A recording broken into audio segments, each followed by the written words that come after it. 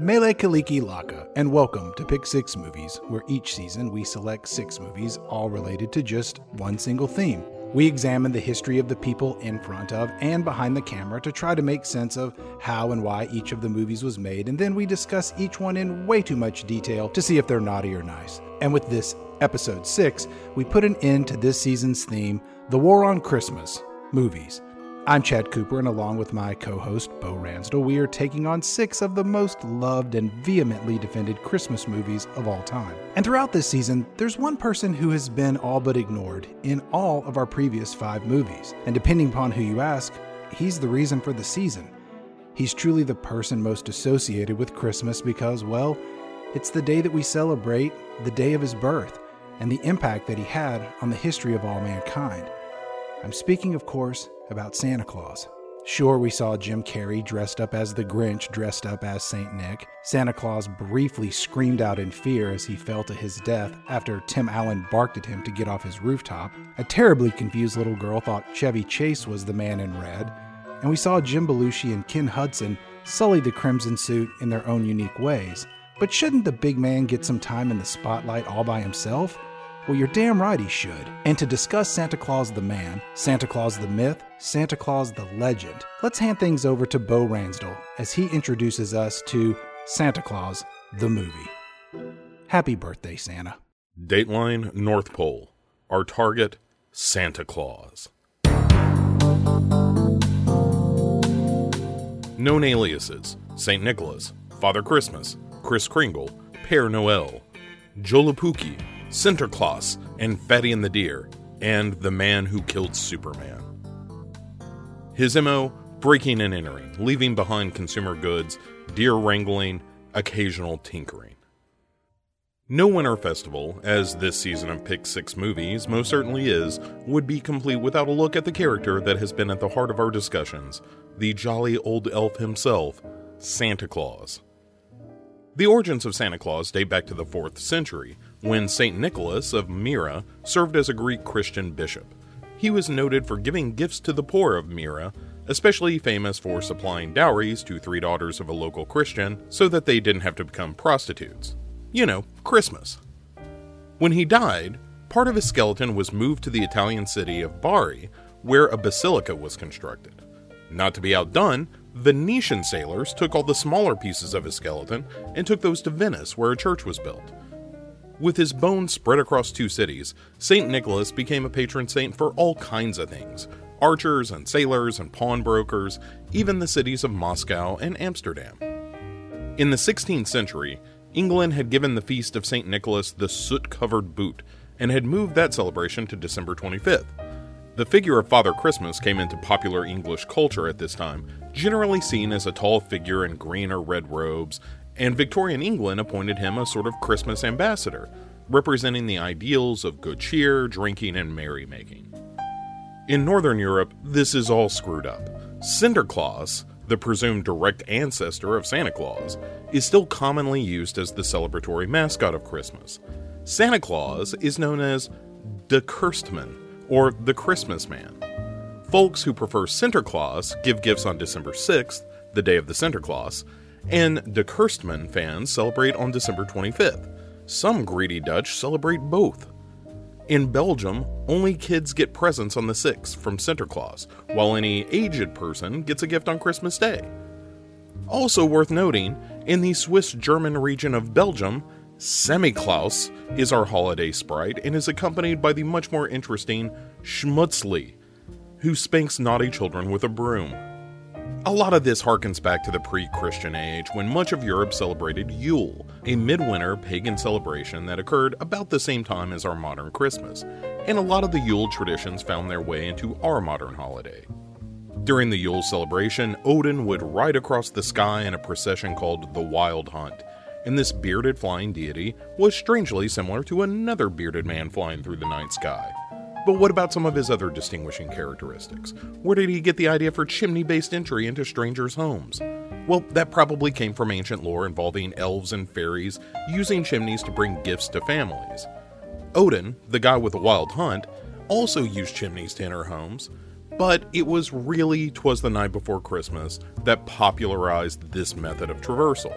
All of these early representations were tossed into the big cauldron of European history. Santa Claus and Father Christmas and Odin and St. Nicholas were all placed in the fly pod of culture and fused into one being we know in these United States as Santa Claus. The first time the name Santa Claus is known to have appeared in print in the United States was in 1773. Washington Irving goofed on the idea some in 1809's History of New York, portraying Santa Claus as a fat Dutch sailor with a pipe and a green coat.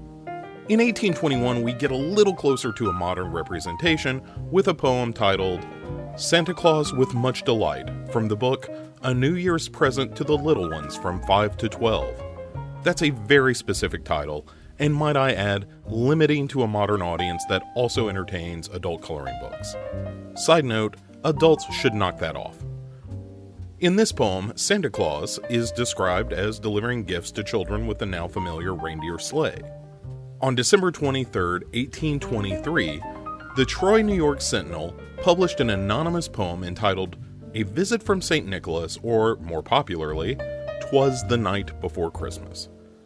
Depending on who you listen to, this was written by either Clement Moore or Henry Livingston Jr., and there are good arguments on both sides.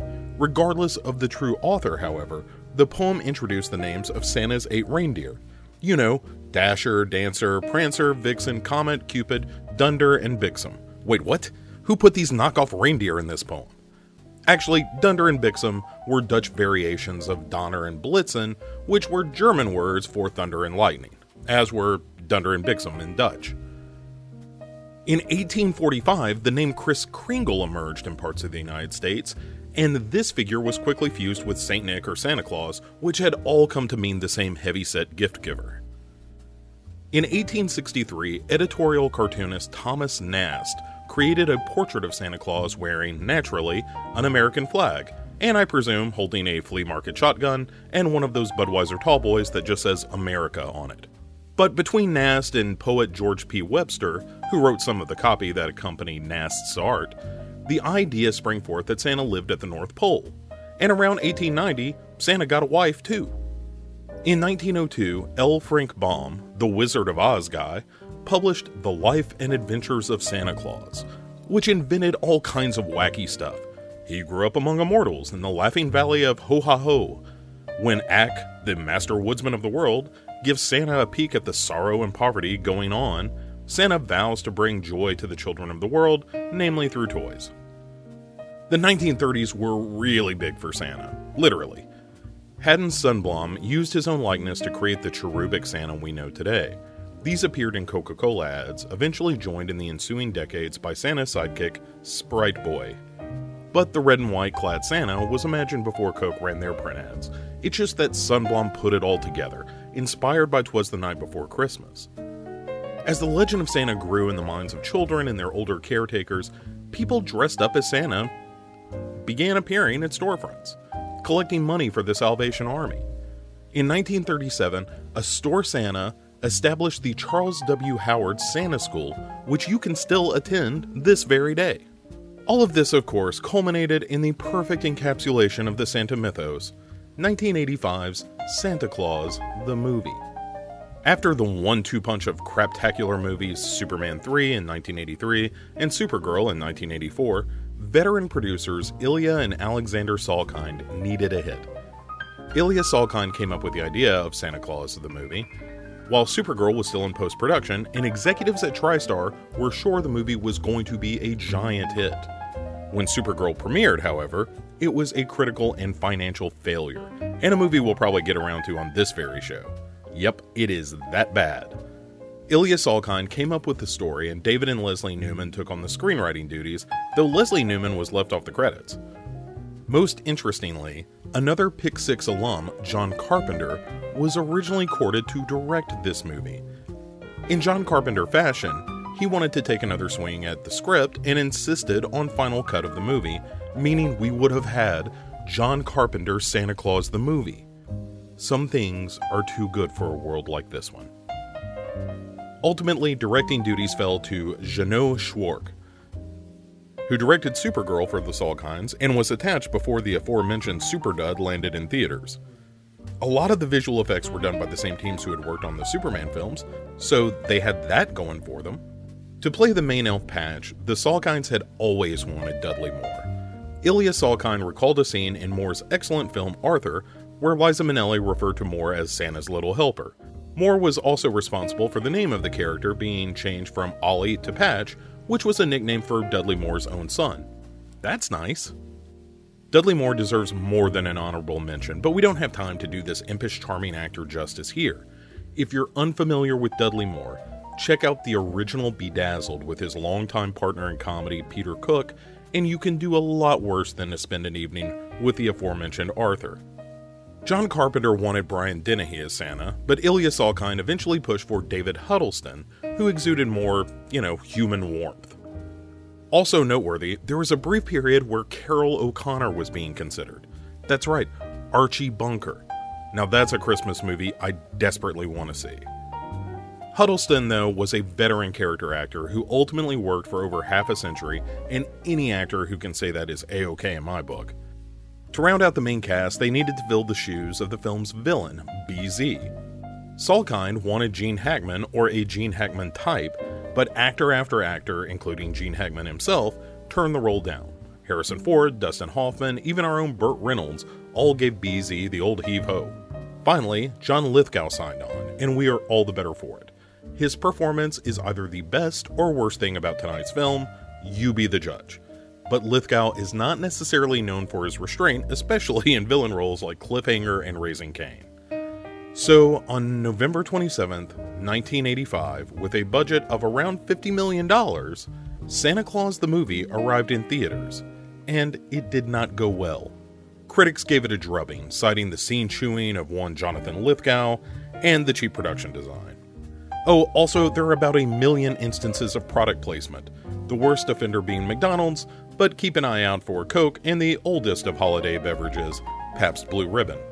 You may recall I refer to Santa as a Superman killer, and here's why, ladies and gentlemen. After the box office bombing of Santa Claus the movie, Ilya and Alexander Salkind were forced to sell the Superman property to Cannon Films, which of course led to the final nail in the Superman coffin, Superman 4, The Quest for Peace. Thanks for nothing, Santa.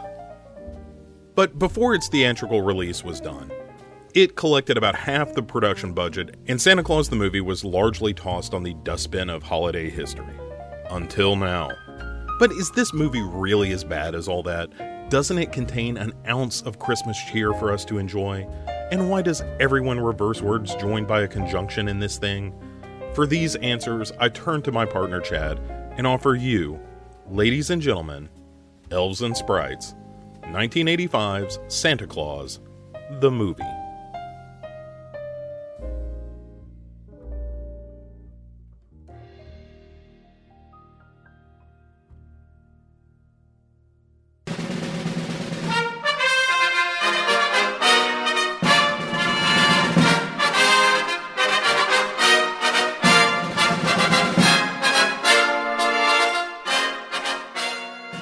Hello everyone, welcome back to Pick 6 Movies, Episode 6, the finale, the big winter extravaganza of Season 4 of Pick 6 Movies. I am Bo Ransdell. With me as always is the Christmas imp, the jolly old elf himself, Chad Cooper. How are you, sir? I'm doing good, Bo. Excellent, because we have before us, Chad, Santa Claus the movie. A movie that I saw probably a solid dozen times as a kid. That's interesting. This is a movie that I saw yesterday. Right. See, this is the reverse situation I've been in most of the season, where you're like, hey, what about any of the movies we've discussed, like Jingle All the Way, where I'm like, I ain't ever seen that. And you're like, no, I've seen it a bunch of times. Now we have the reverse scenario where I have seen the Santa Claus, not the Santa Claus, Jesus Christ, Santa Claus the movie, the motion picture, a bunch of times as a kid. It was one of those things that we had on VHS, which I think we got the VHS from McDonald's, is during those heady days where you could get video entertainment and a Big Mac in the same place. Yeah, I got a copy of Dances with Wolves once upon a time from McDonald's. Yeah, they had that and like Batman Batman, I think the Tim Burton Batman was one you could get. Like just weird shit that, this is popular. Have one of these and we'll give you a milkshake. A friend of mine got coronary heart disease from McDonald's as well. Yeah, just give it time, Lowenstein. I'm right behind him. If you want another take on that joke, another friend of mine got diarrhea from McDonald's. It's just his favorite. Diarrhea or coronary trouble. And I've had them both at separate times.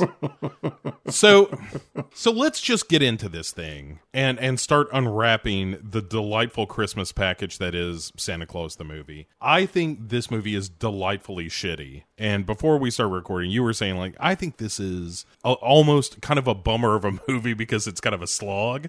But that's the beauty of it, Chad, is that it is daring you to like it at every turn. I feel like this movie was made with the first draft of a screenplay that was cobbled together from 3 or 4 different screenplays because none of it makes any sense and it jerks from one plot to another and it's constantly introducing new characters in the middle of Act 2 and Act 3. It's just a hodgepodge of confusion. But yeah, it's a real mess. But let's begin this hodgepodge of confusion, which was probably my favorite Genesis song, by looking at the stars. We open on just the panoply of space, and a shitty Christmas song begins playing. Yeah, this song, it sounds like something that would come out of a 6-year-old little girl's mouth when her parents forced her to make up an original Christmas song for people that have come over for dinner. And because the lyrics are, every Christmas Eve, we're part of a miracle. Every girl and boy shares the joy if they believe. You can share it too, just believe in the miracle. You will carry joy with you every Christmas Eve. From the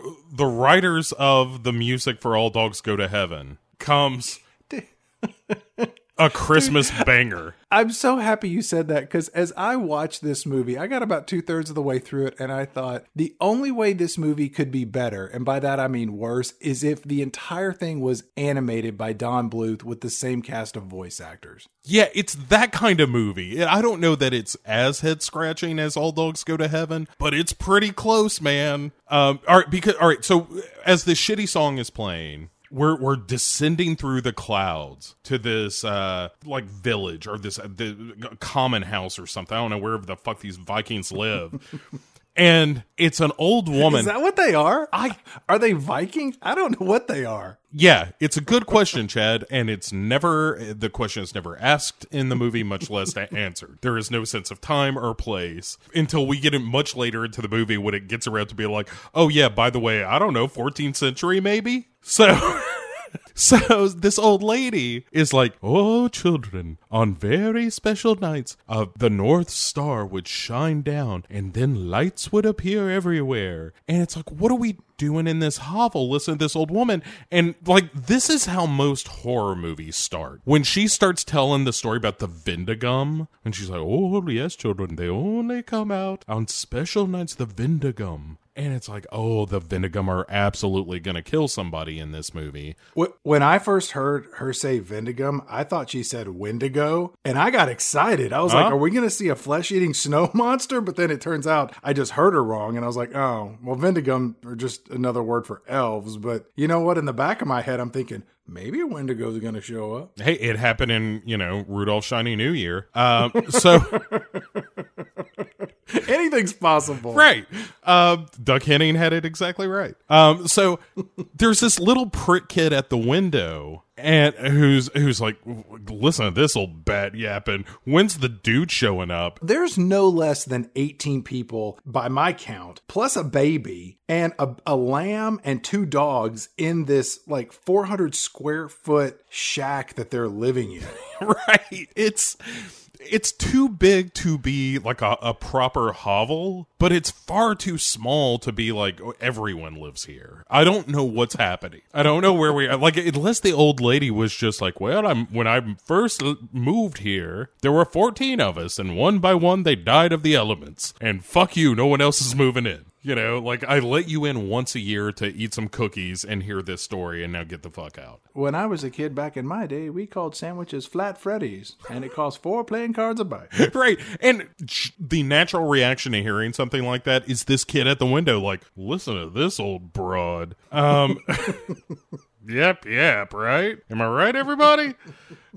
So some lady is like, oh yes, you know, he'll be sure to come, and you know, it's Christmas. It wouldn't be Christmas without him, which again at least gives us some sense of place because it happened after the birth of Christ. That is the only clue we've gotten so far. And so then David Huddleston, our Santa, arrives pulled by 2 reindeer instead of the usual 8. One of these reindeer is healthy and well trained, and the other one that's pulling him looks like it's about to die from exposure. I mean, it can barely stand up, let alone walk. Don't even begin to think about pull a sleigh. Oh, Chad, we are gonna get to how shitty these deer are in just a second. First, though, we have to watch David Huddleston extort love from the children because they're all like, hey, man, where's our gifts? Like, you come around once a year and give us all gifts, and we all think that's real cool. And he's like, well, until I hear Happy Christmas from everyone, no presents. It's like, hey, man, if you're doing this for the love of the game, you know, you're not like, well, where's my hug, children? You know, I like how everybody in this house has a different accent. Like some are British, some are Cockney. He's American. You know, there's like an Irish guy in the corner. There's somebody, I'm sure, up in the loft that's like, right, like Untuku over here wanted you to know that he wishes you a very Merry Christmas as well. Uncle Claus, we'd love to get a present for Yashnish here, but none of us speak Urdu. Do you speak Urdu, Uncle Claus? Because he seems so sad.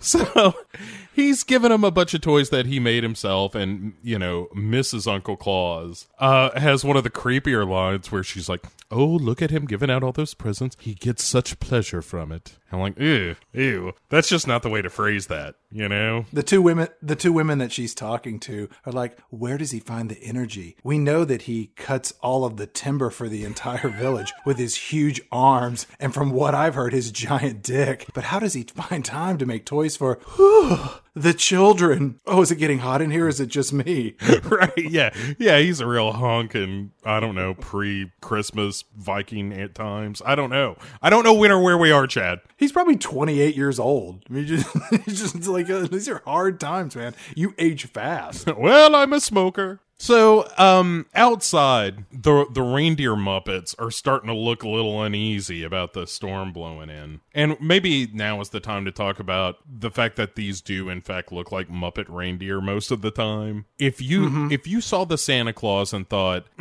that's a little too fancy, if you ask me, for robot deer, is there any way to make those a little shittier? And Santa Claus the movie's got you covered, because these things look like there is, and I'm sure there was, a hand shoved up right to the mouth. If you watch any of the scenes where the reindeer are teamed up, where they would be lined up, 4x2, they only shoot them in 2x2s, meaning that you'll see Santa and 4 reindeer in front of him, or you'll see 4 reindeer at the front. You never see all 8 at one time. So clearly they only had at best 4 of these things that they could shoot. Like the special effects stuff, you see 8 reindeer, but every time else that you see them, it's always just the 4. Yeah. And there's one, and I think it's Donner is the real little punk of the reindeer clan. We'll get to him more specifically, but it's just like, man, not only are we going for, much like the Santa Claus, we're going for the reindeer as kind of characters in the movie, which I don't think is wrong for a movie about Santa Claus, but like the defining characteristic of one of them is that Donner just kind of sucks, you know? Yeah.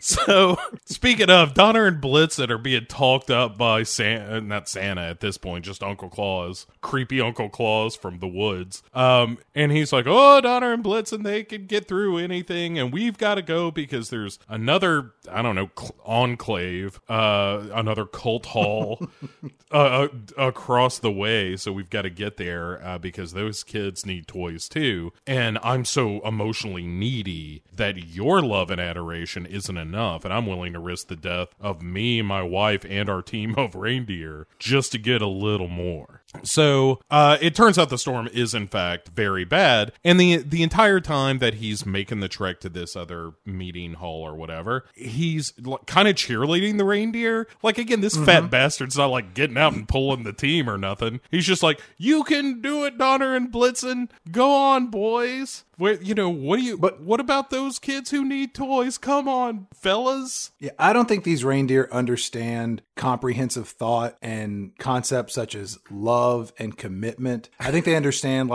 they understand the carrot and the stick. Maybe simple commands like go and stop, and that's about as far as their level of comprehension is going to reach. But yeah, he's definitely cheerleading them, so much so that they just stop pulling the sleigh and drop down out of exhaustion. Yeah. And I think it looks like they're going to die. And then Uncle Claus runs back and gets together with his wife to try to keep some heat between the two of them. And then everyone just realizes this is the moment of my death. And then all of them die. Yeah. It's the ending of The Mist. It's one of the greatest things in this movie, where we are not 10 minutes into this film. Santa, Mrs. Claus, and his reindeer are fucking dead. Merry Christmas, everybody. See you next year. How did parents respond to this? Like, we're going to go see Santa Claus, the movie, and they're dead. And they're dead differently than the way Santa Claus was dead in The Santa Claus, which in this case, this death is worse than when Tim Allen scared Santa and he fell off the roof, because arguably maybe that was an accident, but we'll let the court sort all that out. In this case, to your point, it's Santa, Mrs. Claus, and two named reindeer that we know just close their eyes slowly in a snowstorm and just drift off into whatever happens when you die. Well, I'll tell you what happens when you die, Chad. You see a bright northern star. And it starts shining down, and then you wake up to this new plane of existence. Much like Jonathan Edwards, Chad, they have crossed over. Yeah, at this point, all of the Wendigos, the Vendigums, show up, and they abduct Uncle Claus and Mrs. Claus, and they take them prisoner back to their invisible ice toy factory. At least that was my read of the movie. Yeah, and there's one of the Vendigum, which, now that you say Wendigo, all I want to see is a movie where Santa has to fight an army of Wendigo with an axe or something. That'd be fucking great. So one of these old bastards is named Dooley, and he says, well, we've been expecting you. And when Uncle Claus is like, hey, where am I? And Dooley's like, well, you're dead. Oh, I mean, home now. And so it's frightening. Yeah, it's a bunch of little people surrounding a sleigh after you have clearly gone to sleep in the frozen snow. Like, why he never thinks to ask, can I see my relatives? Or is my mother here? Like, are there old dogs I had? Like, what is the upside of going with the Vendigum to their creepy village? There isn't one, which we're soon going to find out. Well, all right. So we also meet Patch, as played by Dudley Moore, who is a national treasure, or was until he died. And he's checking out the sleigh and talking about how shitty it is. I'm just like, oh, look at this single braid of the... I can't do a Dudley Moore impression unless it's drunken Dudley Moore, and that doesn't seem right for this movie. Yeah, in this movie, Dudley Moore has a really good Dudley Moore accent, sans the alcoholic-induced slurred speech and the spontaneous involuntary laughter at the end of every sentence. Yeah, instead he just reverses words a bunch, which is... annoying. Yeah, it's real bad. But Patch tells Mrs. Uncle Claus that she's really young and pretty, which causes her to blush a bit. And then Patch tells her not to be... Damn it. He says, I'm not stumbling on my words. I'm just reluctant to say this out loud. He says, don't be elf conscious. Oh. And this is the first of many puns where Patch replaces the word self with the word elf. And it just makes you want to throw your shoe at the TV. Oh, it inspires me to elf pleasure, Chad. It is one of the more irritating things about this movie. But again, because I've seen this so many times now, it's one of the things I kind of love about it because it's so bad. it like the first time they do it, it's like, okay, just how about you knock that off for the rest of the movie? But no, it is. Oh man, it just fills you with elf hatred. Patch follows it up and says that Uncle Claus gives him a real feeling of elf confidence. Yeah, he does. Oh, I know. Just twisting the knife on you. And so at one point, Uncle Claus says, like, hey, you guys keep talking about home, and this little guy's coming on to my wife. Where are we? And they're like, oh, look again, Santa. And then a village appears. And at one point, like, Mrs. Claus pinches Uncle Claus to prove like they're awake, and it's like, yeah, that it's not a dream. Yeah, right. But here's the thing that this movie kind of postulates is that if you are a ghost, Chad, you can pinch another ghost. Maybe. And like, there's a real Sixth Sense vibe to all of this. Dan Aykroyd got a blowjob from a ghost. Right. What was the Citizen Kane style? If a snow globe tumbled at the end of this movie and shattered, and Santa realized that he had been dead all along after all these centuries, like, that fits my idea of what this movie is ultimately about. You're overthinking this. This movie's just a piece of shit. So, all right, inside this big giant Santa's workshop. And, you know, we spend a bunch of time in this movie just grab-assing around the workshop, and Santa's being taken around. And it's this bright, colorful, mostly wooden kind of, I think it's a pretty impressive set that they've built. They dropped a couple of nickels on this thing. I mean, in this set, like, everything is giant and wooden. There are multiple levels. There's a depth of the set, and there are a lot of adult elves working in this factory. And the camera pans around, and you see just the massiveness of this place. And these elves are so desperate for positive reinforcement. When Uncle Claus comes in, he says, "Well, isn't this something?" And the elves are beside themselves. They're like, "Oh, he said it's something." That's a quote from the movie. It'd be like if he had said, "Well, look at this," he called it a this. You know, if Uncle Claus said, he used a word with multiple consecutive M's in the spelling. That's good, right? He likes us, right? Right? Yeah. You desperate, needy asshole. Yeah, but it's codependency now, Chad, because Uncle Claus, who clearly has needed this kind of attention, is now paired with apparently a race of people who are just there to be sycophants to him. They take Uncle Claus into this toy warehouse that they've been stockpiling for centuries, I guess. And it looks like an Amish Toys R Us. It's all wood-carved hobby horses and ducks and nutcrackers and seesaws and what we would call old-timey, mostly lame toys. Just a bunch of... Not even mostly lame toys, Chad. These are the worst of the worst. It's all just wooden shit that rolls. That's the best you're going to get out of any of these. You know what? The closest thing you're going to find today to this is the top shelf in the general store at a Cracker Barrel. You're exactly right. It would be like giving a child like one of those peg games and being like, "Here you go, Merry Christmas." Or, what the fuck is this? Bunch of golf tees and a triangle of wood? No, thank you. Dude, that would be great. This stuff is more like, hey, here's a 2-dimensional goose with 2 wheels on it and a string. Like, what the hell do I do with this? Just walk around with it? Yeah, like, how many people have played Goose, you know? Honk, honk, look how he follows me around, mother. Honk, honk. Unduku, what do you think? He says it sucks.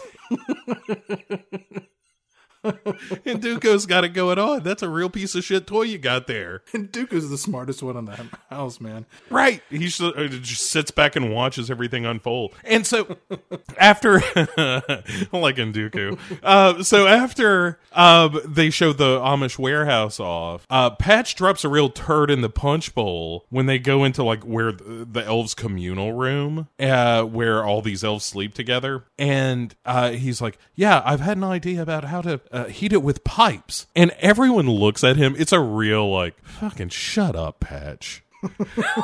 Like, nobody is having any of it. Like, the other elves are sick of hearing about it. Santa doesn't know what the hell this elf is talking about. You know, it's one of my favorite reactions in the movie. Which, shut up. And then they're telling him, like, hey, your gig is you're going to take these toys in the warehouse to all the children of the world. And he says, look, I'll never live long enough. And they're like, no, you're dead. Oh, I mean, you'll live forever, like us. One of us. One of us. Yeah, it's a real Gooble gobble, gooble gobble. One of us. One of us. Oh, man. At this point, I was truly terrified. Because Uncle Claus takes all this in stride. He never asks for clarification of what's going on. They just explain it, and he's like, okay, all right, that sounds good. I can follow along with that. All right. I see what you're doing here. I like that. Yeah. I'm now an immortal. I'm going to be delivering presents that you've made to children all around the world. Okay, this all makes complete sense. I'll tell you, Patch, was it? Would you mind attending my reindeer? I'm going to take the missus to bed now. And so, Citizen Santa takes off, and Patch is in the barn trying to get Donner to eat, because Donner, as we pointed out, kind of sucks in this movie. Like, he's the one that just decided, nope, we're not going anywhere in this snow. I guess this is where we die. That was on Donner originally. And then he gets to this barn where he is perfectly safe and warm now. I mean, albeit dead. And Patch is trying to give him this moss or whatever it is that reindeer eat. And by the way, we get a little bit of elf control in this one. And Patch then introduces all of the other reindeer, and he's like, well, here's Comet and Cupid. And Cupid is kind of the sexy one that's like looking around the edge of the stall like, See, I thought Cupid was taking a shit. Like, I'll be done in a minute. Well, that's as romantic as reindeer get. Like, your options are limited because you're a reindeer. There are only so many ways to express yourself. And then there's a couple where he's like, oh, this one has a ring on one eye, this one has a ring on the other eye. And me as a viewer am like, never gonna remember that. I don't know who those reindeer are for the rest of this movie then. That's all I got to go on. With the subtle coloration around one of these puppet eyes. No thanks. Uncle Claus asks Patch, he says, hey, why do we need all these reindeer? And then Patch says, oh, you'll see. And then Claus says, well, this is a curious place. And that's it. No follow-up. And then Patch says, well, you think it's curious now. Wait till it's time for season's greetings. And Uncle Claus says, well, what's that? And Patch says, oh, you'll see. And if I'm Claus, I'm thinking that I am going to be ceremoniously sacrificed and eaten by the Wendigo. Vendigum. The elves. Like, what? Let me give you a counter joke that is the same joke. At some point, Christopher Lee is going to show up and lead this guy to a giant wicker reindeer and get his ass burned alive. Both are highly plausible scenarios. Yeah.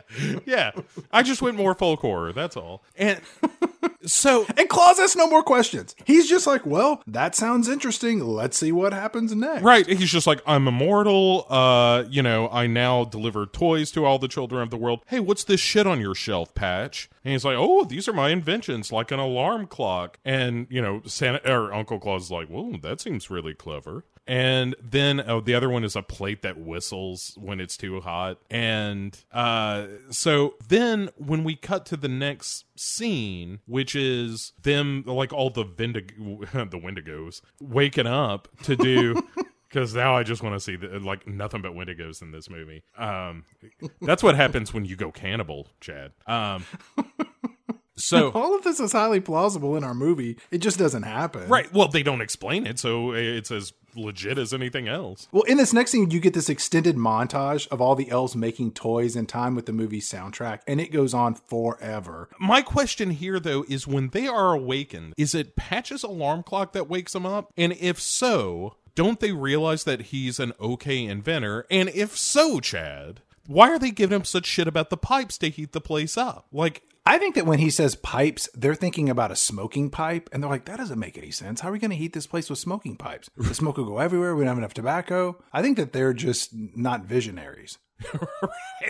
They just haven't opened their eyes to the possibility of pipes. Okay, fair enough. He's like, I wanted to note that the music in this movie was done by Henry Mancini. And, you know, Mancini is most famous for having done the music for the Pink Panther films. And he wrote Moon River, and he did the theme to Charlie's Angels. And the music in this movie is very light and fun. And I think it's one of the better elements of the entire film because it's Henry Mancini. Jerry Goldsmith was supposed to do it. And then he read the script and he was like, "Fuck this." He said he didn't have the time. The reality was, what? I can't. No. Hey, have you guys talked to Henry Mancini? He'll do Friday the 13th or whatever the fuck you want him to do. Have you called Hank? Doesn't give a shit what the script says. He'll just do it. He needs to put in a pool. Not at his first home, his second home. Yeah, call him. Right. He'll do it. Right. He's a real journeyman composer. He doesn't ask a lot of questions. He's like a mob composer. He doesn't ask questions. You just show up with the reels. He puts music under them. Done and done. Hey, Henry, I got this movie. It's called Santa Claus the Movie. You think you can do something with it? Just go away for about 2 weeks. Come back then. During this montage, we get to see Santa's famous suit being made, and the color gets switched over from its original green to its famous crimson red. And during the scene where all the toys are being made, there's got to be at least 200 elves in this place hopping around and bopping around. And it finally ends with all the elves putting presents into Santa's bag and teaming up all of the 8 reindeer. We then cut to the elves centered in a room where there's a skylight that opens up, revealing the night sky and the North Star, which beams into the factory, allowing snow to fall down. And then all the elves just start dancing around and shaking hands and saying season's greetings. And the question I had for you, Bo, is what in the hell is going on in this movie? Yeah, I don't know, Chad. I have no idea. When that little dome opens up and the light comes in and they all start shaking hands with one another. Did you think Independence Day? Yeah, the end of it where like the goth girl has the welcome alien sign on the roof. Sure. Also, before we get into Old Man Elf, one of the things that happens in the montage is they feed the reindeer, and they've got like this fucking fairy dust, Chad, that is like the dankest fairy dust that ever was, and they sprinkle it into the moss that the reindeer eat, and that's how they explain later, like when the reindeer fly, spoilers, Santa Claus's reindeer fly, everyone. That's the deal. And it becomes a big critical point of the story is that the elves are sitting on some kind of pure fairy dust that is magic as shit. So after they've all the season's greetings each other, which again doesn't make any sense. It was like, why was it this big deal when Sam was like, well, what's season's greetings? Why not just say like, it's when a light shines down, we all shake each other's hand? You know, like what is the mystery here? This movie feels like it's desperately trying to be the Rankin and Bass special Santa Claus is coming to town, but it's not. It's just confusing. And the Rankin and Bass special, in its own sort of ham-fisted, albeit delicate way, if that can be done, does a good job of sort of explaining who Santa Claus is, where he came from, how he met the elves, how, you know, the ideas of, you know, the idea of the stockings and why he comes down the chimney. They touch on all of the different tropes of the Santa Claus mythology. And in this one, you just sort of pinball around all this shit until it just, you know, just falls apart. Until John Lithgow shows up and is like, did I hear you needed a movie? So, spoilers, that's my John Lithgow for this episode. But so it's finally Christmas Eve, Chad. It's what we've been waiting for. And Uncle Claus is all decked out in the red robes and stuff, looking pretty good. As I looked at this outfit, I was like, I bet that's comfortable. He's a great looking Santa Claus. He is, yes. Height, breadth, thickness. He is a great Santa Claus in this movie. I think his performance, it makes this movie not total trash because he is so kind of bubbly and mostly light until he gets suicidal in the last act. We'll get to that. But throughout the entire film, because the narrative is all over the place, the movie feels like a dream, but not in a like, hey, this is my dream job or this is my dream house. It's more in a I'm naked in church and can I meet a dinosaur kind of way. And no more so than during the next scene. Because again, I had never seen this film. And when Santa's getting ready to take off in his sleigh, and it's a very ceremonious moment where all of the elves are there, and then they part ways. And I'm trying to think, like, this elder elf shows up, and it's Burgess Meredith. Uh-huh. You want to know how he ended up in this movie, Chad? Did he get lost and stumble onto the set? And it was like, hey, look, here's how the jetpack works. Put this on. What? Yeah, you're great. You're going to... No, he and Dudley Moore were friends. That's it. Hey, you want to come be an old elf? So, and he did. What is it? It's a Santa Claus movie? He's going to eat cookies and crap thunder. But see, I associate Burgess Meredith, strangely, even despite the grumpy old men stuff, I associate him with being kind of classy, you know, that he's just like the Penguin. Yes, but it's that old school kind of actor, the old, like, I did theater, I was on the original Twilight Zone, you know, like that kind of old school guard. And in many ways, like the anti M. Emmett Walsh, where, like, if you see M. Emmett Walsh in a movie, you feel like there's plenty of gravy on the set of that movie, you know, that kind of thing. And Burgess Meredith seems like an old school Hollywood kind of class act. I look at Burgess Meredith and I think if only he had lived long enough for them to make a live action version of King of the Hill, whereupon he would have played Cotton. He would have been great, and he would have killed it. They shot off my knees in Korea. Tojo got my knees. Yeah. Sorry I'm late. I had to stop off at the Wax Museum and give the finger to FDR for 20 minutes. See? It's my favorite Cotton line of all time. See, he would have been amazing. Anyway. But then he died. Right, then he died. But in this movie, he's like, your name is now Santa Claus. And once again, Uncle Claus is like, all right, you changed my name here, apparently arbitrarily. Fair enough. Yep. Just a quick question. Have you reached out to the Guinness Book of World Records to tell them that you have a mustache that is clearly over 200 feet long that requires 14 people to carry it as you march down this hallway? Strange old man. I'm trying to tell you the story of Santa Claus. Shut your fucking yap. Sorry. No, you are going to be Santa Claus. And he's like, how they explain, because this movie doesn't do it well, but the movie does try to explain, here's how Santa Claus happens. Like, here's all the questions you have answered in film form. And one of those is, well, how do you do it in one night? Because Santa Claus, or now Santa Claus, says, well, how do I do it in one night? And Burgess Meredith says, you eat bacon for breakfast, bacon for lunch, and you drink your dinner. That's how you do it in one night. Shut the hell up. Where's Aunt Margaret? I want you to chase that chicken, Santa. Let's play hide the salami. Oh, man. He's so good. Like, I just want to do a Burgess Meredith film festival now. You know, collect all the classics. Everything from, like, when he was 65 on, though. Just old Burgess Meredith. When it was hilarious to hear him say naughty things. Like, he was Betty White before Betty White. Burgess Meredith says to Santa Claus, this is your legacy and your gift. And all I was waiting for him to say, and your curse. You know, lightning strike, thunder, thunder. Right. And then he says, not for nothing, by the way, you can also fly. So just like, and Santa Claus is just like, okay, well, that all makes sense. Right. He fails to mention, however, like, you know, I guess you'll pick this up in time, but you can also teleport, but you'll figure it out. Oh, teleport, you say? Well, that sounds like quite the thing, huh? All right. And it's also should be noted, you can taste people's thoughts. Well, I thought that licorice felt like a little regret. I'm not going to lie to you. Because that would be the flavor of regret, let's be honest.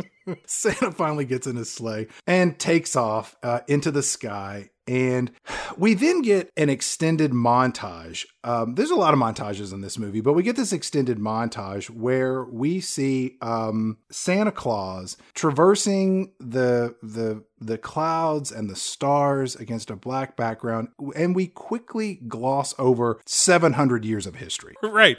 And, you know, there are some dark ages. Yeah, don't worry about it. Couple of world wars, maybe. It's just, you know, like we're taking the 20,000-foot view of this. All right, it's England went to war with France, France went to war with England, Spain got in on there. It was a whole bunch of mess. All right. Which is also funny because the majority of this movie takes place in New York City. And it's like, you know, America was founded during this 700-year montage. Or this montage that covers 700 years. It feels like it takes 700 years, but it's there's a lot going on there. It would have been funny to see him being like, what? They discovered a new country? Oof. This is really going to add to my trip. Oof.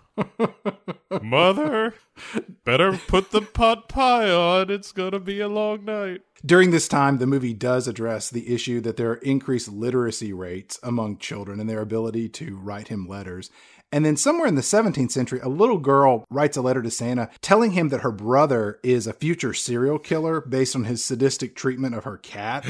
And then Mrs. Claus steps in and she's like, hey, this kid sounds like an asshole. You shouldn't give toys to kids that are assholes. And Santa's like, yeah, that sounds like a good idea. Let's not do that anymore. Another favorite scene of mine is this kid torturing a cat. It's pretty bad. It is. I didn't have it in my, wherewithal to go through the credits to see if they threw in the obligatory no animals were harmed during this film, because I feel pretty confident that they were not able to say that legally. This cat gets bounced around quite a bit on the set of this film. When I looked it up on IMDb, there are 4 cats listed for that character. So, so 3 of them didn't. No, I don't think they did, Chad. I did like when they showed all the kids sort of these washing of children playing with their toys. You see a lot of different ethnicities and races and ages and sexes of children, but the one Asian kid you see has an abacus. Yeah. Yes. How is that even a toy? That's not even a toy. No, it's just what Chinese kids like, Chad. That again is one of my favorite things in this movie, where it's like, wow, that is, to quote one Chad S. Cooper, that is not a dog whistle. That's just overt racism. I'm surprised he wasn't sitting in a rickshaw holding a pair of chopsticks. Right. But it's so great because, like you said, it's not a toy. It's just like, here's a calculator. Go be smart and good at math. During this montage, Dooley, the older elf, he starts reading "'Twas the Night Before Christmas" to Santa, because this is a new poem at the time. And then Santa gets all indignant about the line that says he had a little round belly that shook when he laughed like a bowl full of jelly. And everybody snickers and laughs at Santa because he's fat. And then we get a scene where he's eating carrots and celery so he can get skinny. I don't know why he would do that. I mean, he's just a big fat guy. Just be fat. Just own it. Right, you're immortal. What are you worried about? A heart attack? You've already died. I don't know. We then move into modern times and we see the elves making more contemporary toys like automobiles and trains. And here's a real problem. Here's one of the many problems I had with this movie. Almost every scene in this film takes place on Christmas Eve. It's the strangest damn thing of like Santa's delivering toys and he's like, whoa, Santa, you're back. And then the next scene, it's Christmas Eve again. And in fact, every scene in this movie is Christmas Eve except for the finale, which should be Christmas Eve, and it's not. Right, it's in March. It's so bad. Yeah, it's great. So, yeah, the thing that you get too much of the toy making montages. Like, this is kind of the Rocky IV of Christmas movies. It is just nothing but montages and a couple of scenes thrown in to string it all together. But it's weird. This movie, when it opened against Rocky IV. Right, it's the battle of the montages. And by the way, Rocky IV wins every time because Ivan Drago is a much better villain than BZ. I mean, as much as I hate to say it, and now that I've said it, how much I want to see John Lithgow in the role of Ivan Drago, there's not enough money in the world. I will break you! I will break you! He's not human! I will make you bleed! If he played Ivan Drago, the first time that Lithgow landed a good solid punch, he would say, "Get out of here, you! We don't love you! Be gone with you!" Go on, Rocky! We don't want you anymore, Rocky! We haven't even gotten to him in this movie yet. That's what I'm so delighted by. Dooley reached twice the night before Christmas. Santa eats a celery stalk, and then that never shows up again because who the fuck cares? And then the 20th century is here, Chad, and Santa is almost fallen asleep in his suit. He is tuckered out, as we say, and they discuss having the elves take over for a year, essentially, like somebody be in charge of the toy making part of it. He needs an assistant. And there are two elves that are in the running for this. One is Patch Dudley Moore. Right. The other is not Patch. Yeah, Puffy. Who cares? Right. But Whatever. And so what Patch wants to do is, and by the way, Patch invents snow globes here. And, but Patch wants to do like a big industrial revolution thing and have, elves make, all the toys, via machinery. But we'll get to that because first we have to cut to a different movie where, there's a ruffian, Chad, a young roustabout, a 10-year-old street urchin. Right. Walking down the snowy streets of New York City. Yeah. I like that when the cop car drives past him, this kid ducks down an alleyway because this kid has done some shit. Yeah. I don't know if it's necessarily an urban cowboy situation. I hesitate to go that far. I think it could be like a Judy the Elf type of thing. Right. I think it's more a situation of like he's broken into a couple of pawn shops, and therefore you get the tie with Santa and the pawnbrokers. It's all coming together, Chad. And hey, could you hang on just a second? I need to record something. Business idea: Judy the Elf on a shelf as an adult bookstore toy. All right, we're good. Oh God, that is horrifying. Don't get me started on elves on shelves. This kid's name's Joe, and this kid is hanging out in this alleyway, and he looks over and he sees this other guy, like an adult, dressed up as Santa, and he's ringing a bell asking for donations for something called the Urban Development Fund. And then Joe the kid, he sees this fake Santa reaching and grab the money from the collection box, and then, as you fully expect, the dude pulls out a bottle in a brown paper bag and just gives it a swig. And look, man, it's cold outside. I don't fault him for, taking the chill off. But then Joe, the kid, gives this Santa like a real, you're a lowlife drunk. Screw that guy. Santas are all assholes. Sure. Now, his experience has been Santas are jerks. And so a little rich girl who we will come to know as... well, her name's Cornella. Right, but we'll come to know her as Corny, which is maybe one of the worst nicknames you can have for a beloved character in your film. Can't imagine being a young woman and your nickname is Corny. Like, how'd you get that? Don't ask. Right, like a core, maybe? Something like that, but what's up, Corny? Sorry. That's how I would say it every time. It would be terrible for her, and I would be a jerk. Yeah, Joe looks across the street after he sees the drunken Santa, and he sees Cornella, this little redheaded girl, and she's doing Hermione Granger before Emma Thompson was a twinkle in her dad's eye. And Cornella's nanny / housekeeper, she tells her, she's like, get over here and do your homework. Your step uncle isn't gonna, put up with you being a stupid layabout. So here we find out that Cornella has no parents, and she's got a nanny, and she's loaded with money, and she has an eye for the bad who's hanging out in the snow across the street. Yes, she likes a kid in a leather jacket, from the wrong side of the tracks kind of thing. I got hung up there for a second because you referred to Hermione Granger as Emma Thompson. Emma Thompson, another of my longstanding crushes, was actually married to Kenneth Branagh. And did not, in fact. Oh, wait, no. What's her name? Emma Watson. What is her name? Is Hermione. Hold on. Yeah, Emma Watson is Hermione Granger. You know what? Scratch that. We'll edit that out. I'll do it again. Ready? Here we go. Nope. Joe looks across the street. Hold on. Joe looks across the street, and he sees Emma Wilson doing her best impersonation of Hermione Granger, and Cornella's nanny, who is also Frank Sutton. Perfect. Perfect. It will seamless. No one will know. Mr. Black. Right. So it's a real poor little rich girl scenario where she's like, my uncle probably doesn't even know what grade I'm in. It's like, you live in a mansion. Shut up, kid. We go back to the North Pole, and Patch and Puffy are vying for this job as Santa's assistant. And Patch tells Puffy that he doesn't lack any elf assurance. Ugh. The plot of this movie is now this competition? Maybe. It doesn't matter. It's going to bounce around again.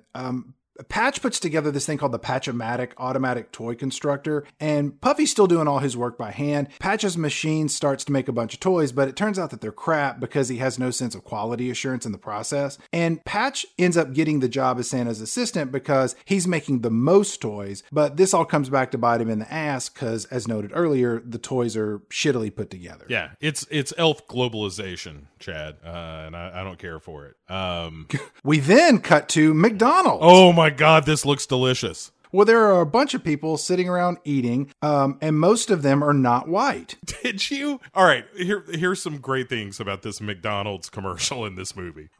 Because that's what it is. It's just like, it's Joe looking through the window of a McDonald's at people eating McDonald's food and being like, holy shit, that looks amazing. And did you watch how that one lady ate those French fries? She's just got like a fistful of them, and she's just like chipper shredding, like French fries into her mouth. I thought the nugget eating was rather sensual. Somebody's eating a Big Mac? The classic Big Mac. It is, man, it is garish in a way that you seldom see in movies anymore, and it's kind of wonderful. It is Mac and Me level product placement where you're just like, oh my God, like the only thing we don't have in this scene is a Ronald McDonald, and let's all thank our lucky stars we missed that. We then cut to Cornella in her mansion, and she's eating roast pheasant and lamb cougars with her nanny or whoever it is. And then the nanny, she's like, hey, I got a split. I'm going to go watch Masterpiece Theater. And she tells her, like, you need to learn your Latin verb conjugation because we're all highfalutin. And then Joe just peeks in through the window, like looking for a handout. And Cornella takes him a plate of food, and she sets it outside in the snow like you would for a stray dog or a stray cat. But however, she includes a can of Coca-Cola Classic. Yeah. And when she puts the can in the snow, she turns it oh so slightly so that the label is clearly visible to the camera. Yeah, if you need to go to the can, go ahead. The commercials are on. Yeah, it is. And you see it from both sides. You get the kind of, basic letter, the basic script, Coke. And then later in the scene, as Joe is eating like a prisoner because he's a starving child, you see him holding the can of Coke. So you see the script Coke, the Coca-Cola on the can. And, it's a good ad. It sells Coke well. He guzzles that Coke down like it is the nectar of the gods. I mean, but Coca-Cola, as you noted in the intro, has a relationship with Santa Claus. So it's not a bridge too far to think that these two things are going to show up in the same movie. I mean, how it wasn't called Santa Claus, the movie presented by Coca-Cola, is beyond me. Right. Well, because we were a half step away from him having NASCAR style patches on the red suit. It's like, here's a spot for Denny's and here's Ready Lube. Because this movie is perpetually happening on Christmas Eve, Santa is now once again delivering presents, and they all include crappy presents that Patch's machine has made. And so Santa flies over New York, where I think, again, it's the only city that we see Santa visit in this movie. Santa looks down and he sees Joe warming himself by a trash can fire, which is awesome. And then Santa just lands a sleigh because he has all the time in the world, according to Burgess Meredith from earlier in the film. Santa goes to Joe and he's like, hey, what are you doing here? And Joe's like, beat it, you wino, you drunken pervert. Like, no, I'm not gonna, kiss you under the mistletoe, you weirdo. Right. Get in your sleigh and ride with your reindeer. Ugh. Not again. Hey, kid, you want to earn $10 the hard way? All these people talking at me.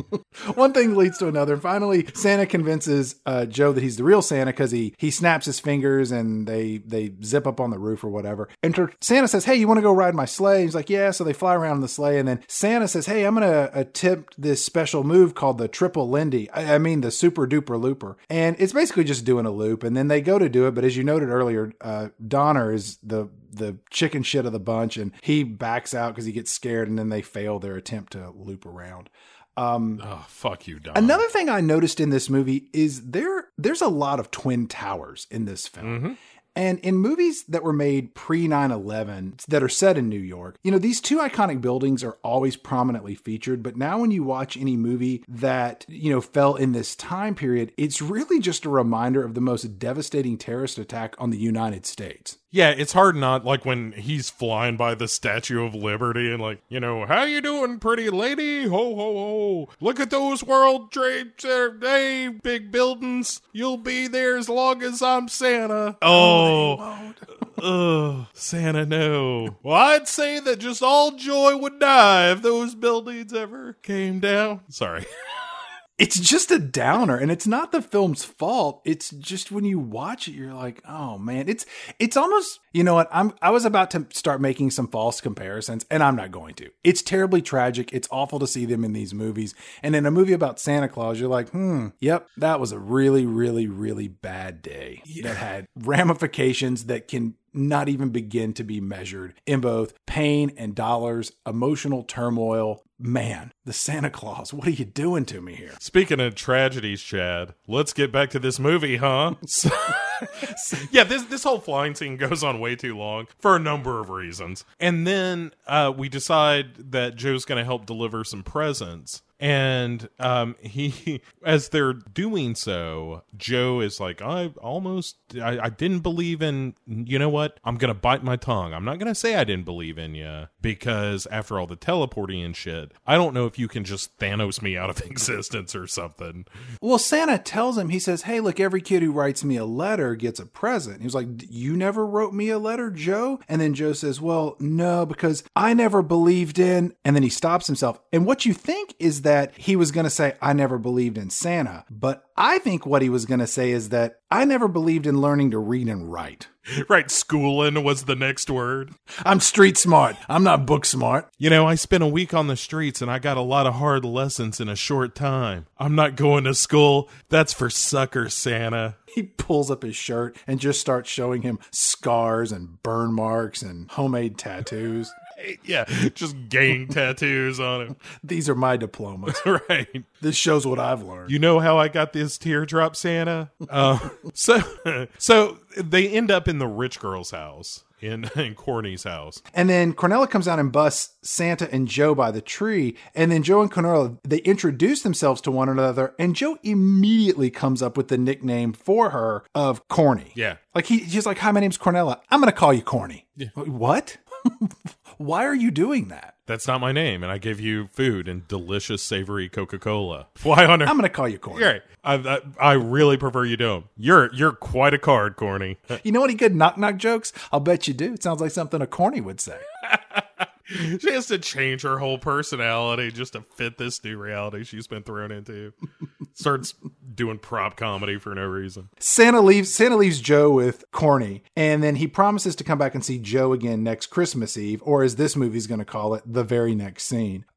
We cut to children playing with the toys that Patch's machine has made, and they're all just falling apart. They're pieces of shit. And one kid has a wagon, and like the handle comes loose, and the wagon rolls into the street where a school bus runs it over, and then the school bus just keeps on driving. Right. Which is pretty amazing. No, that driver ain't looking back, man. Like, whatever happened, it's in the past. You don't want to deal with whatever. Hey, it was probably nothing, Chad. It was probably nothing. All I saw was a wagon. I didn't see a kid. The other thing I love in this scene, though, is there's another girl with some like real shitty wooden scooter. Again, all of these gifts are garbage. Even if they worked, they're garbage.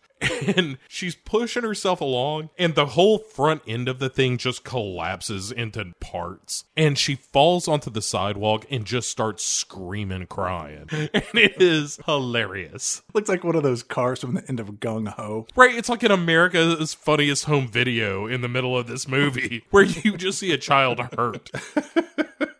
Joe is in the schoolyard and he's getting his ass kicked by bullies because Joe says that Santa's a great guy, and the bullies are beating him up because Santa's toys are cheap crap. And then Corny's in ballet class because of course she is. And there are two girls there mouthing off to her about how, she's on Team Santa and Santa sucks. And one girl tells Corny that the reason she didn't get any presents because her parents are dead. And then Corny just like bitch slaps her real hard. And then they kind of get into a cat fight, and it's pretty awesome. Right. Well, the kid's mouthing off about her parents being dead. Sure. You know, that's rough talk in the elementary school. Also, why are all the kids like, hey, Joe and Corny, what's with Santa Claus? What a piece of shit he is, huh? Like, is it common knowledge that they're like hanging out with Santa on Christmas Eves now? Or is it just that they're like, hey, you know who's a big friend of mine? You know who's a personal close friend of mine? Santa. I know him. Yeah, by name. I can call him Santa, not Mr. Claus. I think it's the latter more than the former. I think that they're just mouthing off about how she saw him and they met him and they were there and he flew in his sleigh. You know how kids are, man. They're always like bragging about shit. And then the other kids are just like, let's just go beat him up. You know how kids are. They're always beating people up for shit. Yeah. You know, it's how we thin out the pack, Chad.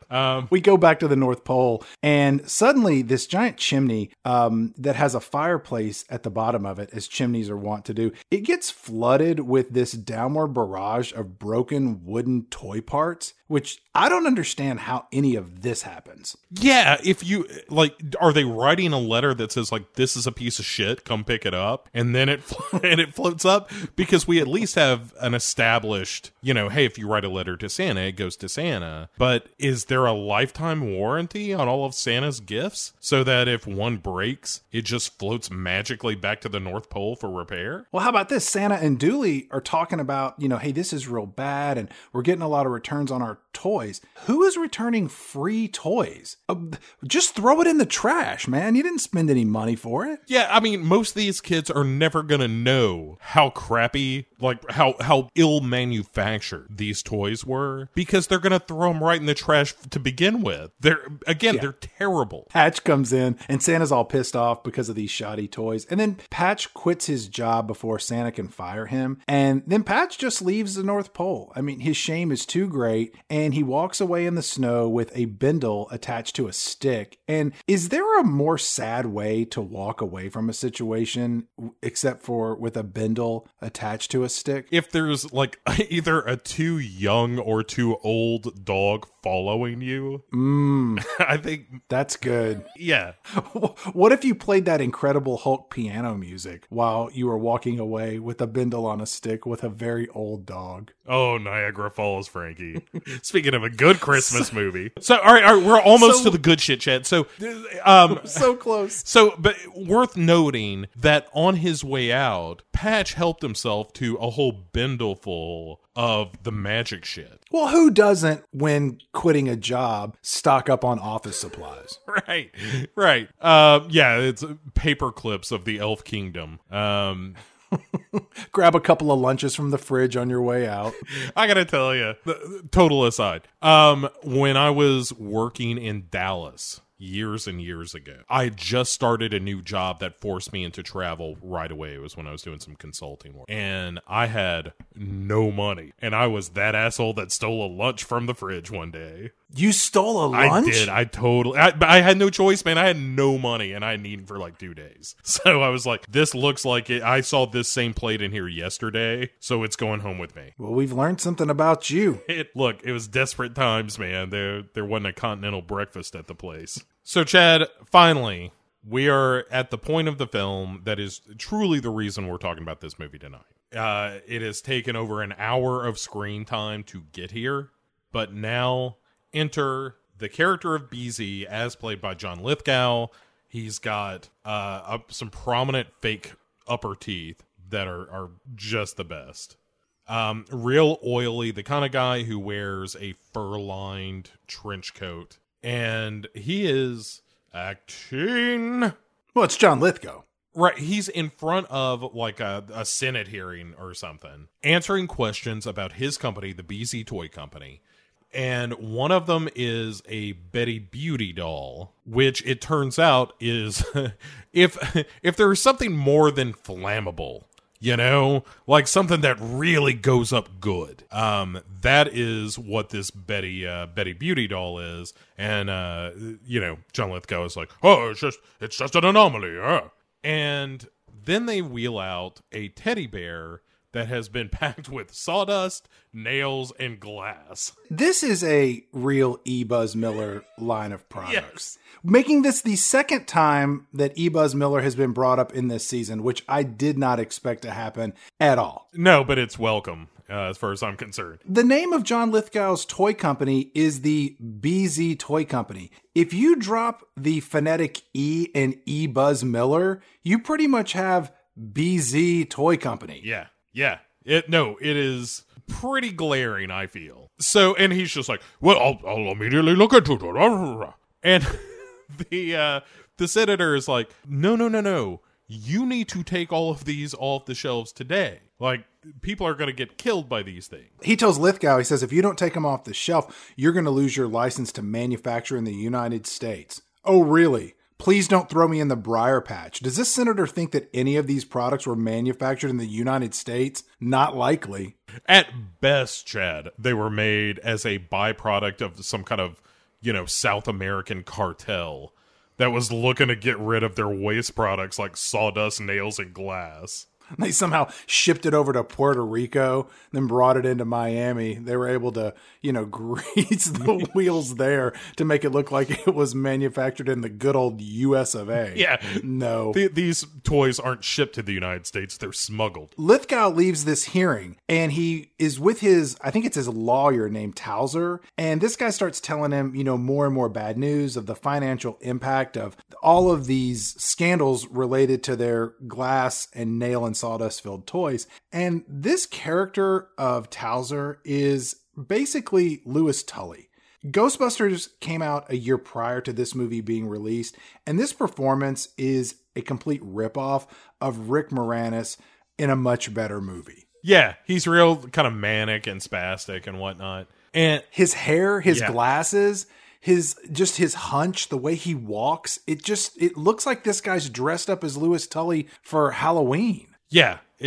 So we then are looking at Pat, who is alone in the city.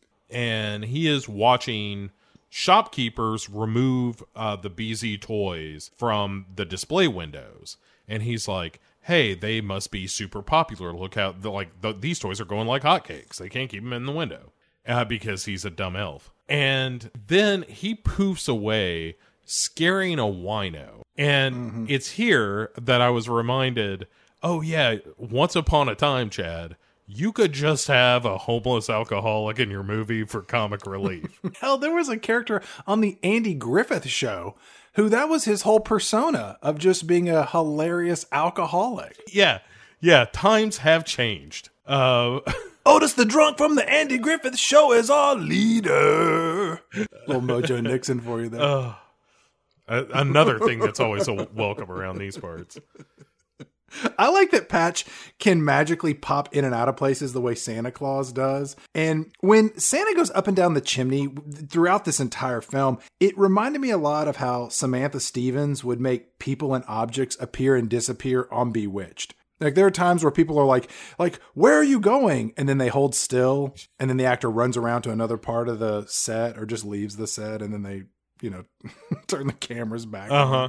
There's a really, really good example of this modern day practice here where, so BZ, or John Lithgow, enters his office and immediately Patch, the elf, starts fucking with him. He's sitting in his chair, first of all, and kind of does that spin around of like, good evening, BZ. And then he starts poofing all around the room, which is exactly what you're talking about, this Samantha Stevens bullshit of like, and it's Lithgow running around like a homunculus. Like, where did you go? Are you over here on the shelf?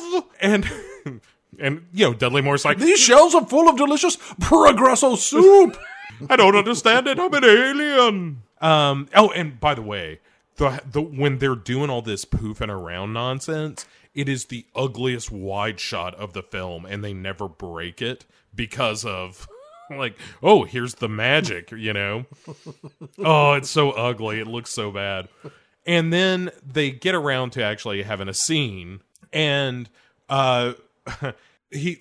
Patch introduces himself as an elf, And Lithgow is like, an elf? And he's like, yes, I thought what I'd do is elf explanatory. And it's, ugh. You know what? This movie can go fuck itself. So, Ba-dum-bum-ch. Hey, look at that. I'm coming up with my own little dirty version of their stupid ass puns. so Patch wants to help BZ, and the whole plan is he's going to help BZ make special toys so that Santa will appreciate him and think that he's not a total fuck up, which he was. And which he is. Right. Yeah, as we will see. And Lithgow kind of comes around to the idea when Patch is like, I don't understand what money is. And he's like, oh, well, that's interesting. And it's a real, like, oh, how about beads and blankets, Patch? Lithgow says, we need to advertise, and we can put him on TV. He's like, where do you think we should advertise this new mysterious toy you're going to work on? And Patch says, well, we need to be on every TV station in every country. And then Lithgow's like, what? He's freaking out because this is going to cost a fortune. And then Patch tells Lithgow, well, if you give extra kisses, you get bigger hugs. That's what Santa's wife is always saying. I'm just going to leave that one alone. It makes me really uncomfortable. Yeah, and also Patch isn't the only elf to have heard those words. So when you did the what? The real beauty of this scene comes when Lithgow is like, well, how much do we charge for these things? And Patch says, well, nothing. It'll be free. And he does, is a quintuple take too small a number. It's just a what? It is delicious. He quickly comes around and realizes this might be good PR because of his horrible burning slice and dice toys that he was selling. And then Patch tells Lithgow that this new toy will have a secret ingredient. And then he opens up his hand to show some of that reindeer cocaine that they handed out earlier that made them fly. And Lithgow's like, dude, that's the good shit. Right. Do you know that what looks I mean? pure. That's some of that Montaigne gold I've been hearing about. Yeah. That hadn't been touched yet. I like it. The next scene, Lithgow is explaining his business model to Towser, his lawyer. And he is essentially leveraging the exact same business plan that is used by drug dealers. The first one's free. The second one is going to cost you, and it's going to cost you good. Essentially, this guy is planning to sell drugs to children. Yeah. Right? Yeah. And doesn't know what it does yet at this point. He saw that stuff in his hand, and he was like, this is going to fuck them up. Yeah. Yeah. This is going to be so then Ritalin times a million. They go visit Patch, who's working on the delivery system for this new wink wink toy. And I'm guessing that this delivery system is either going to be a spoon lighter combo or just a really nice straw. And it turns out that the lawyer has prototypes for how they're going to deliver this product, and they're lollipops. And then Patch picks one out, and then he tells Towser, the lawyer, he's like, well, why don't you pick a color? And then Towser says puce. Then Lithgow makes a comment that's directed at him possibly being gay. Is that what it was? Like a slur against him? Like, I've always had questions about you. You liking puce? Look at me. I'm a man's man. I wear fur and spats. I smoke cigars. I put large things that look like cocks in my mouth all the time. I'm clearly not gay like you. I worry about you, Towsy. Now, here, hold my phallic cigar. Yeah, the sometimes I worry about you is one of those things of like, again, it's like seeing the wino. It's like, you don't see that anymore. We had to knock that shit off. Back in North Pole, Santa's carving an elf portrait of Patch that he's going to give to Joe. And then we cut back to New York where they're putting together a commercial for this new drug they're going to sell to children. And in the commercial, it's got a lot of tits and ass just kind of dancing around. And in the commercial, Patch says that this is going to be a new present that's going to be under everyone's tree and it's going to be free. And Corny is watching the commercial on TV, and then her nanny says, hey, Corny, your uncle has stopped by to say hello. And so Corny goes in the other room, and it turns out that her uncle is John Lithgow. Dum, dum, dum. I want to tell you, I did not see this twist coming in the movie when I watched it. It doesn't matter all that much, so it's all right. I mean, it doesn't. You know, the other twist recently that I didn't see coming, like most people, was in Spider-Man Homecoming, that Michael Keaton is the father of the girl that Peter Parker is sweet on. Oh, are you saying that Spider-Man Homecoming took its cues from Santa Claus the movie? No, I'm just saying that most people who didn't see that coming in Spider-Man were probably racist, because when it happened, they were like, wait, he's her dad. Oh my gosh. But he's white and she's, oh, what does that say about me? Lordy, lordy. Surprised me. Surprised me, because I was like, Michael Keaton's what, 70? How old is he? Yeah. But by the way, thanks for turning in the best scene in the movie with him in the car. I mean, shit, it was good. Let's get back to our shit. Oh, right. So I can talk about Spider-Man Homecoming all night. Like the Vulture, look, the redesign on the costume alone is worthy of an episode. All right. So BZ then goes to the factory where Patch unveils his Dr. Seuss sleigh. And he's like, here's what I'll use to take toys to all the children. And I don't know. How is it Christmas Eve again? Look, man. Wasn't it? It was Christmas Eve like 3 days ago, right? Because, hold on. Santa gave the toys away and the toys were shitty. And then they all came back and then Patrick was like, okay, sorry, I'm getting my bindle and my old dog and da-da-da-da. he's traipsing off in the snow. It's like, okay, so we're like a week after Christmas, 2 weeks maybe. And then suddenly it's Christmas Eve yet again. Yeah. Well, that's when all the action happens, man. I don't want to see June 8th of this movie. What are we doing? Just working in the factory today. What's happening at the North Pole? Just making more toys and shit. All right. Hello, Sam. Right. Morning, Ralph. So, everybody gets all excited. Like BZ's there, Towser's there. Everybody cheers Patch on. And he takes off in his rocket sled, which is just too complicated. They're like drummer boys turning lights around and whirly barber pole things. It's just too much. And it's powered by some of that reindeer cocaine too. Oh, right? God, yeah. And it is, that's what makes it fly. Did you notice that when he turns on his flying hover car, that the sound effects that they use for it are they're sound effects from the Atari 2600 version of Pac-Man? Yeah. And that's even more pronounced later in the movie when he's bouncing around and whatnot. It's like, oh, specifically the Atari Pac-Man. That is a choice. Huh. That brings back a lot of bad memories, Santa Claus the movie. I don't mind telling you. The game was a real disappointment to a child on Christmas morn. Santa comes back to visit Joe and to give him this wooden carving of Patch. And what has Joe been up to for the last year? Speaking of what people were doing, was he just running around the streets, grifting, picking pockets? Yeah. Look, Joe's doing what Joe needs to do to get by, Chad. That's what Joe's doing.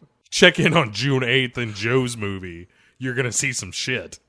Joe and Santa get in the sleigh and fly around again to go deliver presents. And then suddenly it's the next morning, or some people call it Christmas, and everybody is opening their presents, their box of drugs, and it's a lollipop. And Corny says, yeah, I'm not going to eat that. Good for her. But her nanny's like, I'll eat anything. So she pops it in her mouth, and she literally gets high and starts floating around the room. Mm-hmm. And the Fish song starts playing. Beach balls come in. There's some pastel lights bouncing around.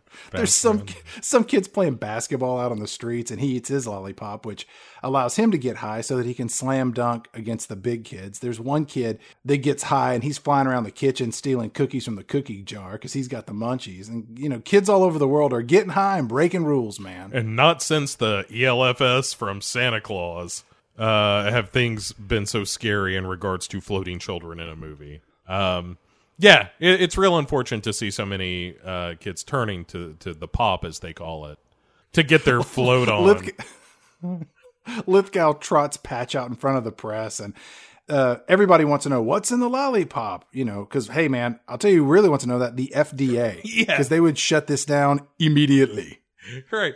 Hey, what makes your people float? And he's like, it's just, juices and berries, natural ingredients. Right. What? Elf sustaining farm ingredients. It's mostly cocaine. It's cocaine, heroin, synthetic phenobarbital. There's a fish a little bit of paralyzer. Pepto-Bismol. The blood of a unicorn, and the tears of a witch. That'll kick you back. and and as soon as they like get around, they let Patch skate pretty easily on the ingredients question. But as soon as some of the reporters get around to like, oh yeah, by the way, BC, about your sawdust, nails, and glass stuffed bears, we still have some questions about that. And he's like, this conference is over, and like starts shoving Patch out of the way, even though Patch is like, what did he say about murdering children again? And he's like, don't worry about it, Patch. And so Patch says, well, now that we've done that, I can go back to the North Pole now, because the whole point of this was I want to show Santa that I could do something good and worthwhile, even though I would argue he accomplished none of those things, and we now have an entire globe of strung out floaters. Yes.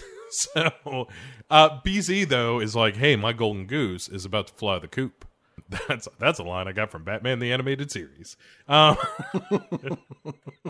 So he says, look, you need to stay for the kids, because now that they've had a taste of this floaty magic business, that they're going to want something more.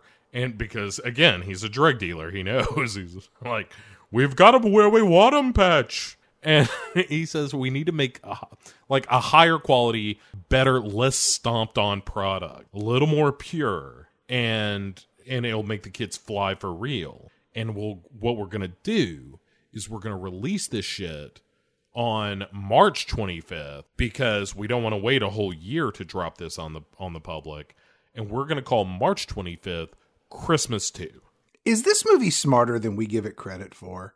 I mean, is it indicting commercialism and capitalism and the drug culture? No, Chad.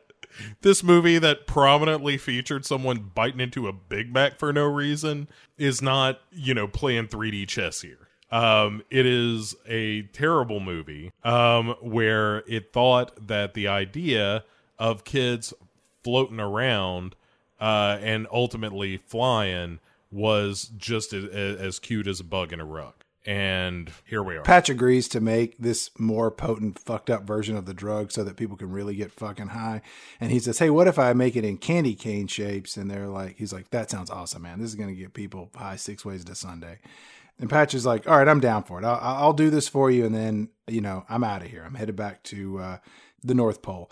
And then Santa's back at his home, and he begins to question if Christmas is really worth it anymore. He begins to question his own existence, and he thinks that John Lithgow may be smarter than him. To your point earlier, it looks like he's kind of going down a pretty dark path. He needs somebody to, probably talk him out of this.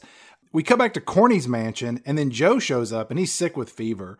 Corny tells him he can come in, he can stay in the basement till he gets better, like a dog would.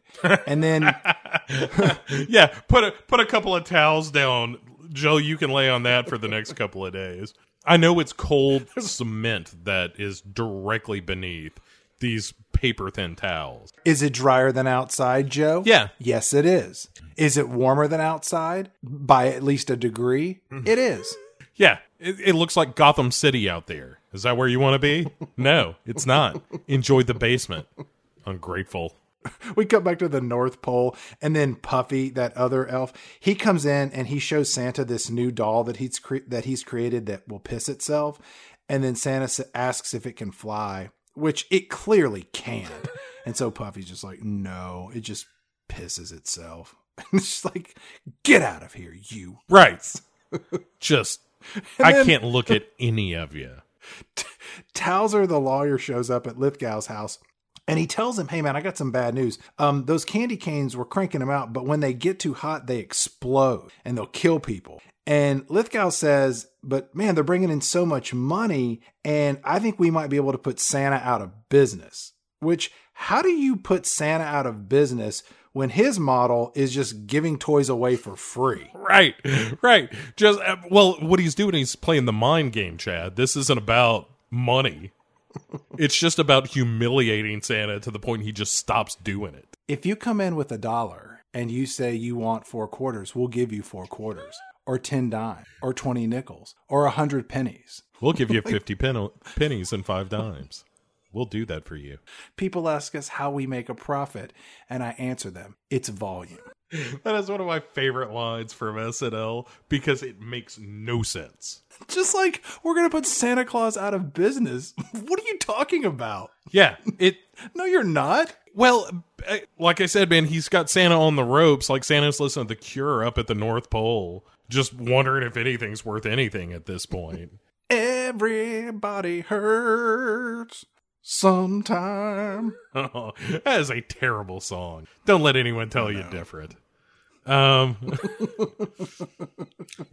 Everybody hurts really means something to me. No, it doesn't. It's just bad. It's bad and it's childish. So Towser says, hey man, we got a problem with these candy canes. They blow up and they kill people. But since Joe was in the basement like a dog and Corny's there with him, they overhear all of this. And then Joe sneezes, giving up the ghost. And then Lithgow and Towser, they capture Joe and Corny just lets him get nabbed. She's full on like, I don't know that kid. Take him. I've never seen him before. I'm rich. He's poor. Out. Right. Yeah. I ain't going down for this kid. Not in a million years. Not at all. And I like the fact that BZ says, put him on ice. Doesn't that mean to kill him? That's my understanding, Chad. You're going to kill a child? Well, we saw his toys, so okay. Yeah, that makes sense. Right. It's just an escalation. We saw somebody hurting a cat earlier. And like any killer, you just escalate. Lithgow tells Towser that the two of them are going to leave the country with all of the money that's been coming in for their drugs, which is all in cash in unmarked bills. And then they're going to disappear to Brazil because they can't be extradited from there. And they're going to let Patch the Elf take the fall for this. Here's another thing I love about this movie, because it begs the question in my mind, did any parent have to explain extradition to their child after this movie? What was expedition? I think they explained what rehab was. Right. It's so good.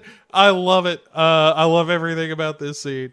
And then BZ is like, hey, we got to toss this kid into the limit. Let me call my driver, my muscle, who's just going to toss him in the back of a car, and off they go. And the driver ends up tying Joe to a fucking pipe in some other abandoned building. It's not a drastic step down from the basement he was in, all things being equal. Hell, it might be a step up depending on the temperature. Right. If this is one of Patch's heat pipes, everything's coming up Joe in this scene.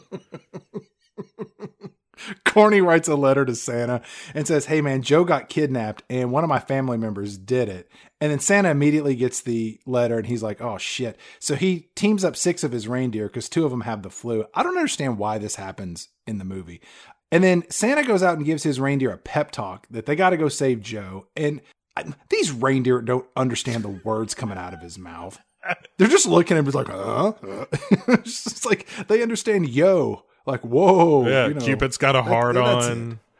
I mean, that's the only thing to differentiate them. And yeah, I mean, I think the whole point of this is just to rub Donner's face in it a little bit more. To be like, you suck, Donner. It's only because you're not even part of this team that they actually accomplished something. Patch is whipping up these candy canes, and he has to go down to get some of that reindeer cocaine to put into his big machine. And it's here that he finds Joe tied up in the basement of this meth lab, and he rescues Joe. And then Joe mouths off to Patch, and he calls Patch a dumb punk, and he says you're a stupid idiot, and he says, Santa doesn't like you. And then Patch sees the wood carving that Santa gave to Joe, and this wood carving is of Patch himself. So Patch puts 2 and 2 together and is like, hey, Santa still likes me. He made a wood carving of me. Well, what he says, Chad, is more horrifying. It's he carved my elf portrait. I was just thinking maybe it's like some sort of Nordic voodoo doll that he was just going to torture it. Because Patch said, oh, that's me. I was like, oh, that's a carving of Patch. But it could have been anything. It's a crude piece of work. Like all of this stuff is all of the Santa toys are garbage in this movie. It's really unfortunate. Like, I'm not saying BZ's right. But I'm saying, you give me a lollipop that makes me float or a little wooden wagon, I will take the moments of weightlessness, of the miracle of flight for just a second, compared to this crappy red wagon. Without a doubt, of course. What you're saying is, hey, do you want this crappy toy or you want to get high? Well, I want to get high. Right. Patch decides to take Joe and put him in his flying car and load up all of the drugs that they have and deliver those to Santa as a present for him. Won't that be fun? And Santa shows up at Corny's house and he abducts her. And Corny tells Santa, hey, look, the candy cane drugs explode when they get near a heat source. Patch fires up his flying sleigh mobile, and the candy cane drugs are in the trunk of the vehicle near the engine that gets really hot. Uh-oh. When he fires up this ride, they blast off and they're headed from New York back to the North Pole. And it's here that Santa and Corny see them and the two of them give chase. Right. We cut back to John Lithgow's place, his place of business, and the cops show up. And then Lithgow's like, oh shit, I'm going to prison. So he just jams 4 or 5 of these candy canes in his mouth and he gets really high. And he gets so high that he just jumps out the window of his building and floats up into the sky. Uh-huh. Yeah. Well, a dummy does. It's pretty good. And but I like the idea of like, you'll never take me alive, coppers. Let me eat the floaty candy canes. And then after the dummy flies off and John Lithgow leaves the movie, at least for the most of it, then we cut back to Patch and Joe just flying around. And it reminded me of like a shitty version of the ride Soarin', where it's just like, look at us going over glaciers. It's like, this is so clearly like green screened in. Yeah, it reminded me of Wayne and Garth. Like, look at us. Here we are in Paris. Who wants a pizza? Oh my gosh, now we're in England. Right. Look, there's Big Ben over there.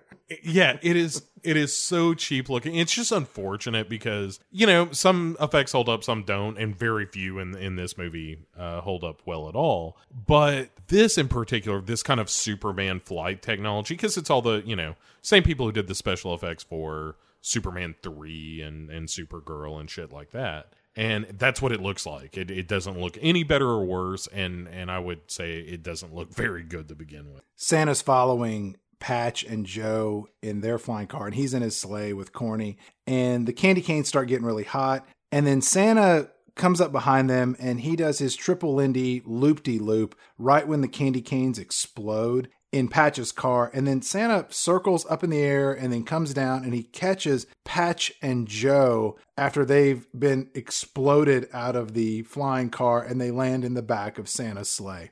It doesn't make any sense at all why he does this loop-de-loop. It's the scene. The whole scene is really, what's the word I'm looking for? It's the opposite of suspenseful. Inevitable, I suppose. Yeah, you're right. Like, there is no reason for him to do this stupid loop trick. It would make much more sense if he just, like, cruised beside them and was like, hey, your shit's about to blow up. Jump in. Or even just flew under them so that you have a little time. It's all dumb. We cut back to the North Pole, and Mrs. Claus is there, and they decide that they're just going to adopt Joe and Corny because they don't have any kids. That doesn't make any sense. And then everybody at the North Pole just dances around, and the last scene of the movie is we cut to John Lithgow floating into the upper layers of the atmosphere, where he will most certainly die of asphyxiation or hypothermia, right? Probably, but on the way, he is going to continue to hilariously just go, whoa, whoa, as he floats along. It's a delight. I'll tell you, you give me any scene with John Lithgow in this movie and I'm all right.